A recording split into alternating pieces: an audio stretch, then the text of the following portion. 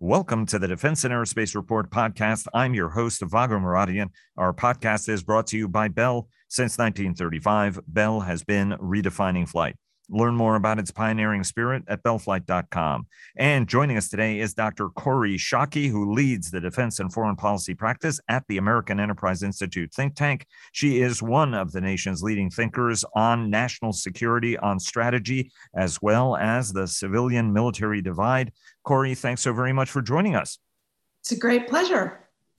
Always terrific having you on. You were kind enough to join us a couple of months ago for our deep dive strategy conversation, and we're certainly glad to go around the horn with you on some of those issues and more. Before we get started, our global coverage is sponsored by Leonardo DRS. Northrop Grumman sponsors our weekly cyber report and our cyber coverage overall. Fincantieri Marinette Marine sponsors our naval coverage, and Huntington Ingalls Industries and General Electric Marine sponsored our coverage of the Navy League's Sea Airspace Conference and Trade Show that took place just outside Washington, D.C. in person last week. Kori, I want to sort of cover the gamut with you, right? And I want to start with Afghanistan.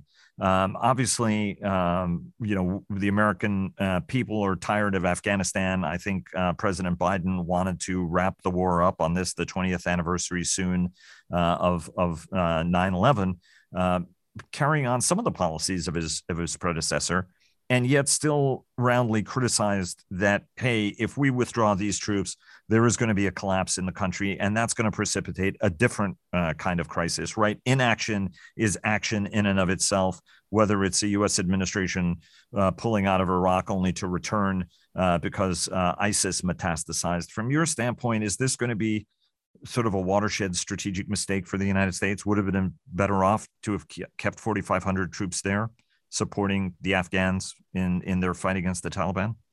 I do think our interests would have been better served sustaining our support for the Afghan government and the Afghan National Security Forces.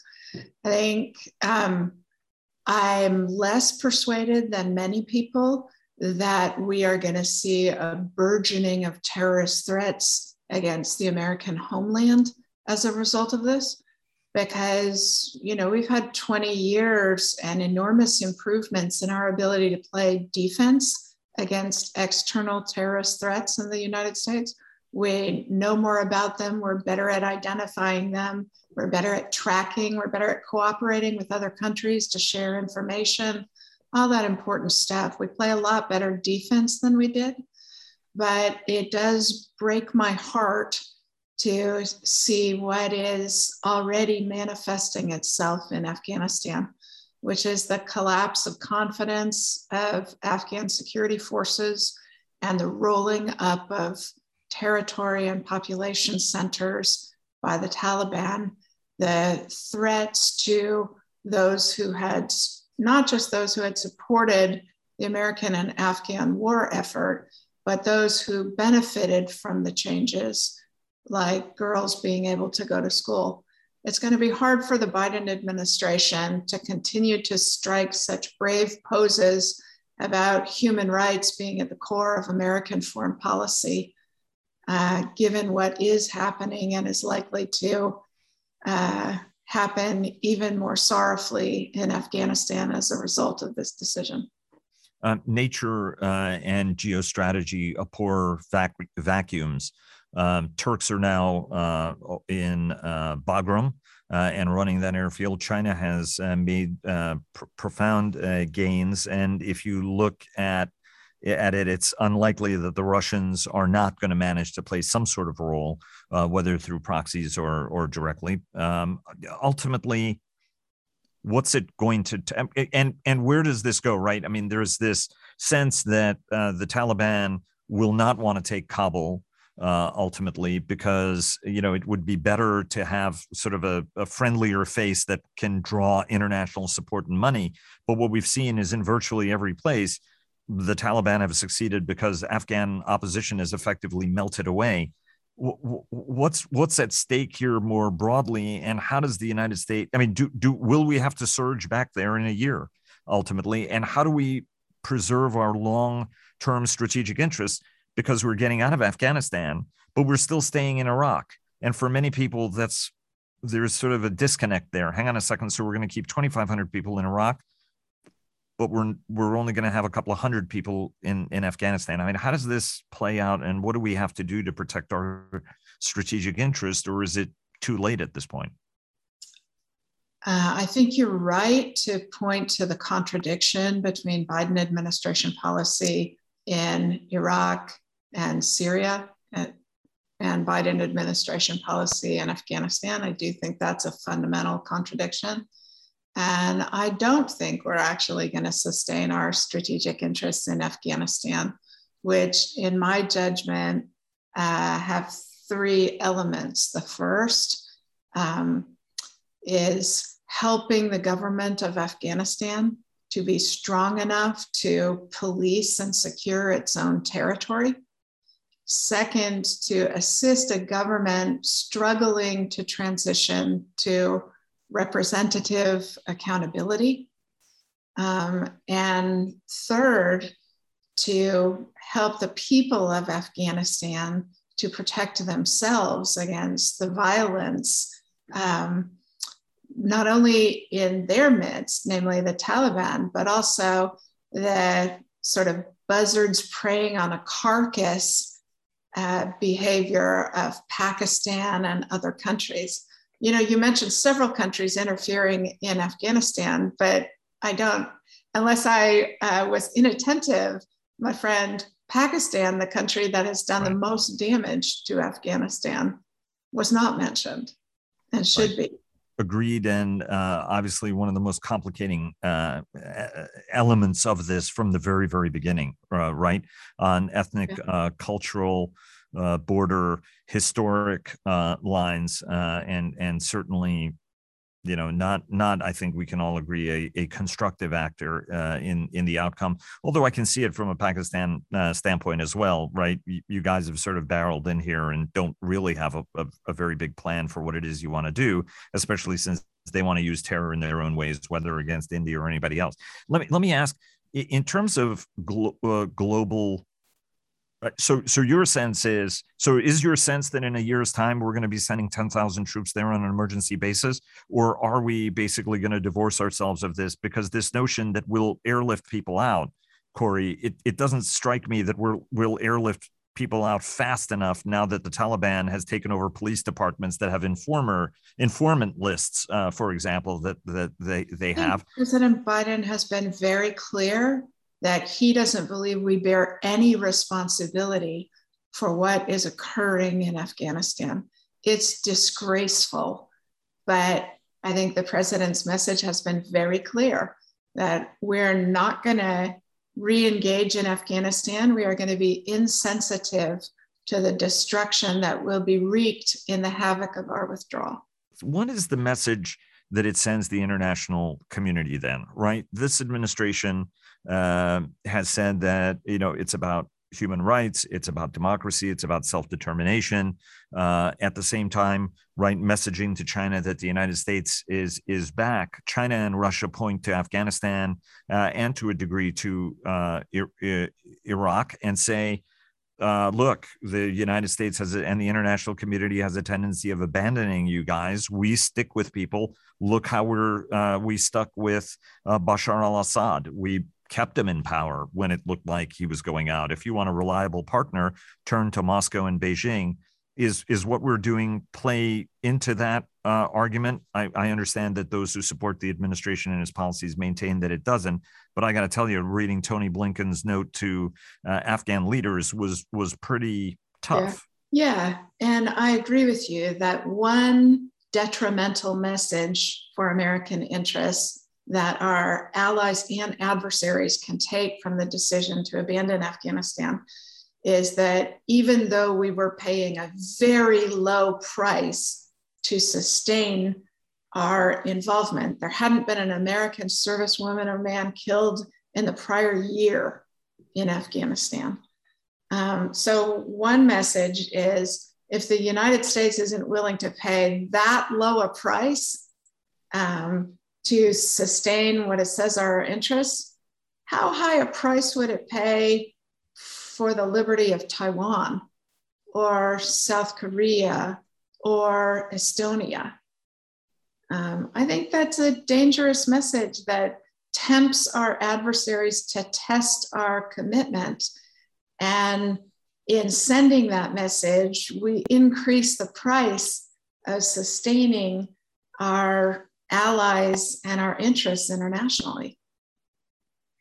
So you don't see this as being selective, and that the world understands, well, Afghanistan is the way it is, and the Afghans. I mean, I agree with you. I think our support there was making all the difference, and the Afghans really were in the driver's seat in pressuring and conducting some very sophisticated and successful raids against the Taliban. The minute that we stopped doing it, the dynamic changed, even though I think Afghan special operators are still doing a heroic job.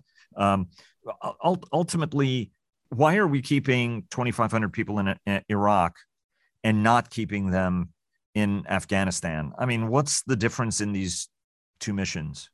Why not withdraw equally from both? I suspect the Biden administration won't long sustain the commitment in Iraq either, for exactly the reason you suggest, which is there's not a logical distinction between them. And well, you've made it very clear, right? I mean, it's hard to unwind both for ally and adversary the arguments. I don't believe it's a credible argument on the part of the administration that the world understands that we will defend you against China, but somehow the Afghanistan and Iraq are somehow different. We would pay a much lower price to sustain our success in Iraq or Afghanistan. Yeah. I mean, after $3 trillion in an investment. If I were an American adversary, I would question it. And if you were an American ally, you would as well. Yeah. Let me take you to China. It's been a couple of months. Last time you joined us on the program was a couple of months ago. The administration has been even tougher than the Trump administration when it comes to China, the focus on China, and to at least organize the international community against Beijing.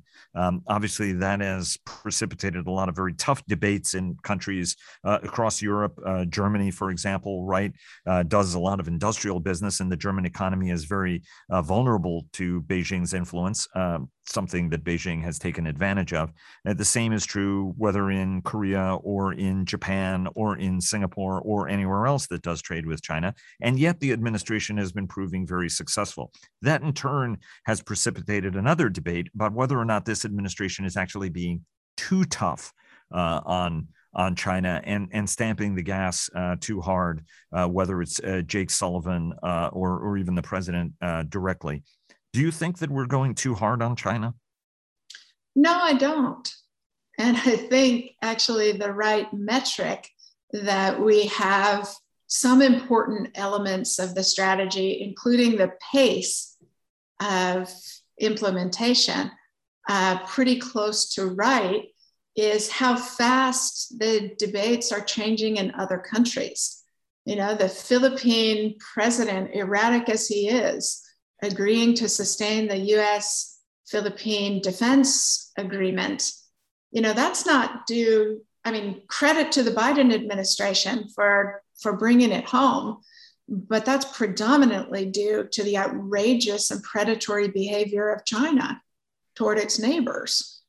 And so I think the Biden administration is right to identify this as an ideological challenge about the nature of governments to their people and of states in the international order towards each other. I think they're right in defining it in those terms. I think they've done a really good job diplomatically, engaging with Asia. It was a stroke of genius to have a vaccine initiative for the Quad, so China couldn't complain that it was military encirclement. But the huge gaping hole in Biden administration's strategy towards China is they do not have an economic policy that will either wean countries off of their engagement with China or give them a reason to undertake the expense of aligning with American interests, given the economic price China is going to make them pay.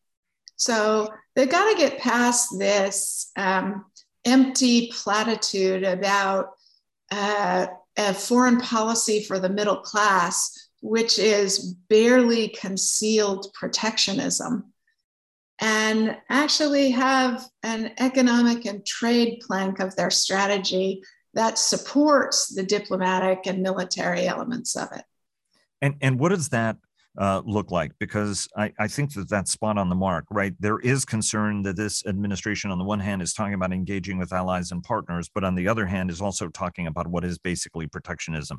And I think that every nation has an ability to mark things that it views as strategic, industrial strategic capabilities, right? France bears an enormous burden to be a nuclear power, given it doesn't really share a lot of its nuclear technology, for example, as does the United Kingdom and the United States, right? I mean, it makes it a little bit cheaper for Britain to sustain a nuclear deterrent than it does, for example, for France. But it's a strategic decision. What does a strategic economic engagement strategy look like from your standpoint? Because China wields enormous power. I think it looks like standard setting across cooperative economies. I think it looks like establishing secure supply chains, which is different from renationalizing supply chains.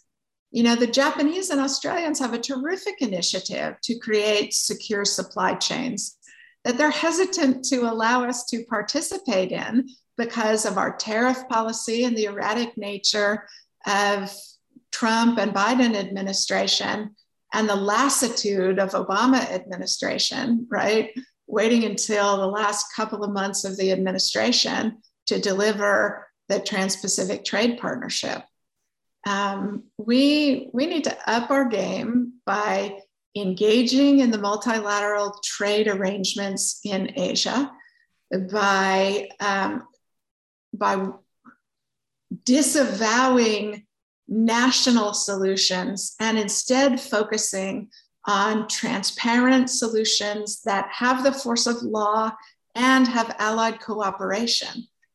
You know, I think the big strategic mistake the United States has made in recent years is that we're so comfortable thinking of ourselves as powerful now.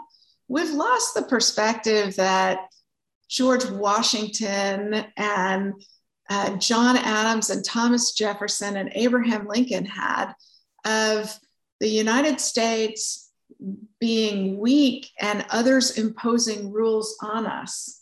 And we ought to be a lot more worried about that than we're behaving.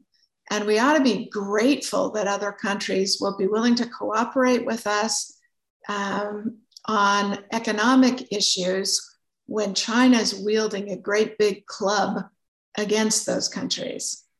We got to actually stop being jerks and start acting like we're in the position we're actually in, where we could lose control of standard setting politically, economically, and militarily. And that makes the international order a lot more expensive and a lot more brittle than the prosperous, secure order we have had the luxury of for some time. And just another mention of our sponsors. General Atomics Aeronautical Systems sponsors our coverage of strategy. General Motors Defense sponsors our technology coverage. And L3Harris sponsors our coverage of Joint All-Domain Command and Control. You know, to the question of strategic hubris, which the United States has had an abundance of, you know, we've had a tendency of saying, you know, we're the best military, we're the best military, we're the best military. But John Hyten, the vice chairman of the Joint Chiefs of Staff, recently said, you know, we had a major war game. It was conducted in a future scenario where we stayed on the course we were, and the Chinese were fielding these capabilities, and we got trounced in trying to defend Taiwan. And he said, we need to rethink fundamentally our approach.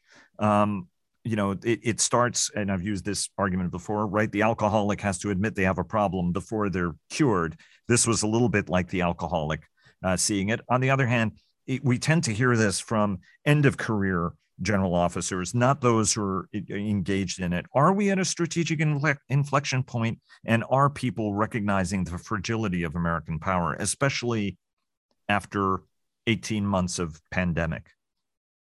So I don't think American power is fragile.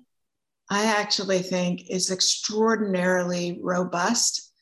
The dominance of the dollar and the financial arrangements, the Fed as the lender of last resort for the entire global financial system, the prevalence of the dollar in payments, in the financial ecosystem, American power is extraordinarily prevalent and resilient. American cultural power is extraordinary and quite resilient. Who would have thought that people would still want American music and American products and American brands and American technology? American universe. I mean, there's so many dimensions of American power that we don't bother to notice. I do think it is important that the American military stop with this institutional dry rot of needing to be given the trophy of being called the best military in the history of the world. Because, for example, a better military ought to have anticipated an insurgency in Iraq and figured out in advance of its occurrence what to do about it. A better military would more carefully match war plans to political objectives. A better military would find ways to limber up its acquisition system and to make its personnel costs sustainable as a proportion of the budget. Like, there's so many things we can and should do better. And I do think the gaming that is going on in the American military is extraordinarily helpful in that regard and many others, right? As Eisenhower said, plans are useless, but planning is everything. It trains your judgment about the nature of the problem. And the real advantage of American society is risk tolerance and creativity. So you're training the judgment of officers and soldiers, sailors, airmen, Marines, Coast Guardmen, everybody who's going to actually have to fight a war and find creative solutions as problems present themselves and as adversaries figure out what our weaknesses are. But I do think it is a mistake to view in particular the challenge of the defense of Taiwan against a Chinese bombardment or invasion or blockade in narrow military terms in the region. The US has a lot of advantages and China has a lot of vulnerabilities that if we were in an actual war with China, we would be able to do a whole lot of things that would impose economic, political, and military costs on China that might cause them to rethink the prospect of starting a war over Taiwan or anything else. And I don't think we should talk ourselves into a belief either that we couldn't defend our interests or that we shouldn't defend our interests against China. Do you think we're in an inflection point? Do we recognize this? Because privately, when I talk to senior leaders, they have for years been saying that they acknowledge the problem, but the needle is moving, but not fast enough. Are we? I love it that they think that, because that means they're solving the problem, right? The gears are beginning to mesh. We're beginning to get serious. We're looking carefully at supply chains and where we're vulnerable and thinking about what it would mean if China could knock our satellites out of the sky. Like, we're thinking our way through the problem, and that's fundamentally healthy. And we should be extremely grateful that at least so far, our adversaries are giving us the time to get serious and adapt. Do we need to talk about winning? Elaine Luria and the chairman of the House Armed Services Committee, Adam Smith, have been talking about, hey, stop saying winning, because it's more about deterring, and that we should be focused on deterring, because nobody can fully define winning. And the point that's made is we didn't win in Afghanistan or in Iraq or in Vietnam or any one of a number of other places. But and we that's also didn't certainly deter in any of those places. Believing you planning to win your wars is a great way to deter adversaries. So I don't agree with the chairman of the House Armed Services Committee on that. Let me take you to the question which precipitated and scheduled this conversation, and I took you on a whirlwind tour of the world. You and I have spent many years talking about civil-military relations, and you, the chairman of the Joint Chiefs of Staff, Mark Milley, has drawn some kudos from folks for taking a hard line and keeping the United States military out of whatever mess it may have gotten into in January 6th or thereafter, in the twilight of the last administration. And yet you took the chairman to task. Talk to us about this, because this is sort of a very classical, anybody who's been to a service academy knows, what are the ethical, moral, and legal elements and dynamics in what should remain an apolitical approach by the United States military. To some, Mark Milley acted honorably in a scenario that all of his predecessors had actively tried to avoid. But give us your sense on why the apolitical nature of the military in your perspective is vulnerable. And you so wrote in a July 19, I want to say, piece in The Atlantic. So I should start by saying I think civil-military relations in the United States are fundamentally healthy, and that we are arguing on small percentages on the margins. I don't think there's a crisis of civil-military relations. I don't think anywhere close. And I think the American military, I think General Milley made an enormous series of mistakes in his public comportment in Lafayette Square. I think he actually strengthened civil-military relations with his apology for that. And I think the willingness of President Trump and the people around him to so ruthlessly use our military for partisan purposes really scared folks in the building and caused a lot of very serious, productive thinking about how to make sure that in the run-up and aftermath of a contested election, the American military was not part of that process.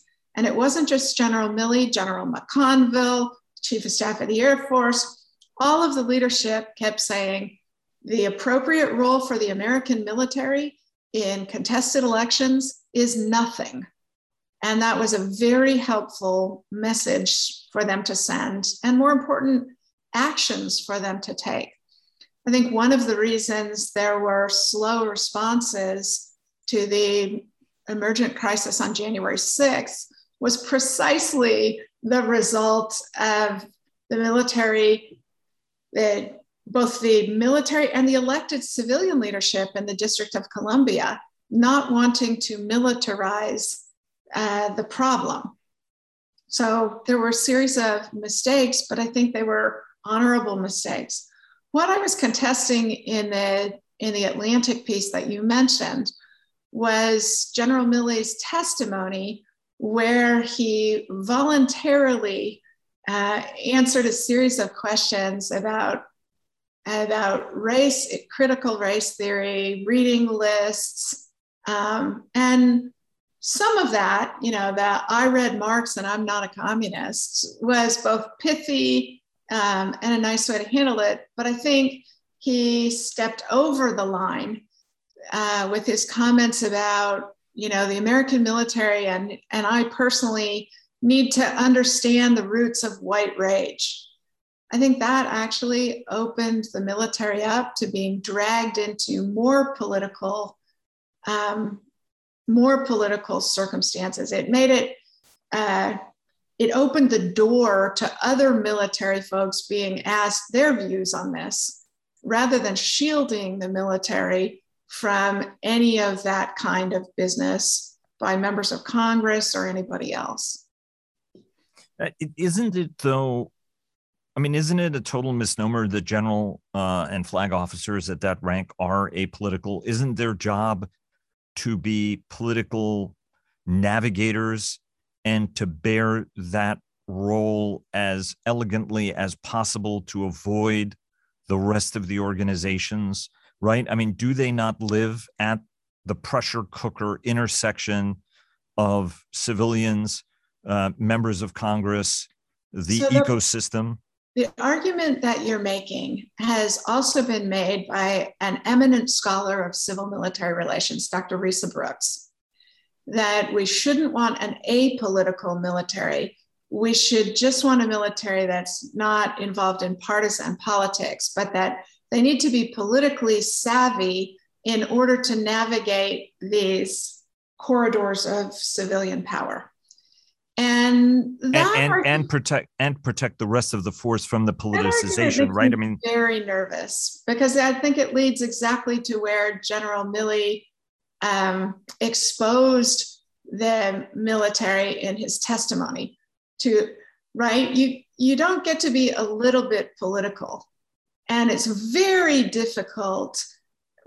My guess is that most of the American military leadership, they're not trained political professionals. They're not going to be able to navigate that with the elegance you suggest. Every once in a while, you'll get a Colin Powell, but that tends not to be the middle of the bell curve. And I would rather have the problems of an apolitical military that doesn't know how to elegantly navigate the corridors of power than I would like to run the risks of a politicized military that loses the confidence of their elected civilian superiors because they are seen as political actors. But how should he have answered that question with members who are trying to politicize something that I believe he is not trying to politicize, right? I think it's true. You have to understand racial questions. You're commanding a diverse force. Is extremism in the ranks. It's important to see those things. If you look at some of the reporting after General Milley's testimony, his predecessor, retired General Dunford, tried to give that answer to clean it up, right. Which is to say, diversity is an enormous challenge in a country like ours and in a military like ours. And in order to lead it well, we need to think carefully about these issues. And inclusion and representation are really important. If he had just said that, he'd have been fine. But he didn't just say that. Moreover, he wasn't asked that question. He volunteered to wade into those issues. And I think he would have been better served by taking the advice that the great Clarence Darrow, defense attorney, always gave his clients, which is no man was ever convicted based on testimony he did not give. You've been very generous with your time. 30 seconds for the last question on COVID. United States dashed out ahead of the world, and we've plateaued at a little north of 50% of the entire population vaccinated. European partners and allies that began months after us have already streaked ahead of us. Secretary Austin has asked the president to mandate vaccinations across the force, and that's going to be forthcoming. What does this entire episode tell the world about the United States as a great power, ultimately? It tells the world, as the British historian Bertha Ann Reuter wrote in 1923, that Americans are a people so extreme in politics or religion or both that they could not live in peace anywhere else. We're a difficult, disputatious country, and things that may be easy in other political cultures are not easy in the United States. But that also isn't news to anybody anywhere in the world, because we run into these kinds of challenges all of the time. We have a political system built to create these kinds of challenges so that you can't enforce large changes without winning the political argument. And so we're in the midst of a big political argument. But he did follow your advice to just press ahead and give everybody the shot. Well, I think within the military, it's a force readiness issue. And the reason we don't allow experimental mandates for vaccinations in the military is because we rightly, as a society, don't want our military to be guinea pigs for experimental treatments that the broader public aren't also engaged in. But 150 million or so Americans have been vaccinated. We're not asking the military to do something that the rest of the public isn't doing. And I think there are good operational reasons to want to make sure that our force is protected against this terrible pandemic. Kori, always an honor and pleasure having you on the program. I commend to our audience to check out her writings, especially as she contributes regularly to The Atlantic, but also AEI and elsewhere. Thanks so much. It's a great pleasure, my friend. And now a word from our sponsor, retired United States Army Major General Jeff Schlosser, who is the Executive Vice President for Strategic Pursuits at Bell. We've been building creative and innovative aircraft, next generation types of capabilities for almost 9 decades. Bell is the company that can deliver that. Thanks very much, sir. And thanks to all of you for listening. Please follow our daily podcasts and visit the Defense and Aerospace Report website to subscribe to our weekly newsletter. Follow us on Twitter, like us on Facebook at Defense and Aerospace Report, and check us out on LinkedIn. And stay tuned for our weekly cyber report sponsored by Northrop Grumman. Thanks again to Bell for their generous sponsorship, and we'll see you again tomorrow.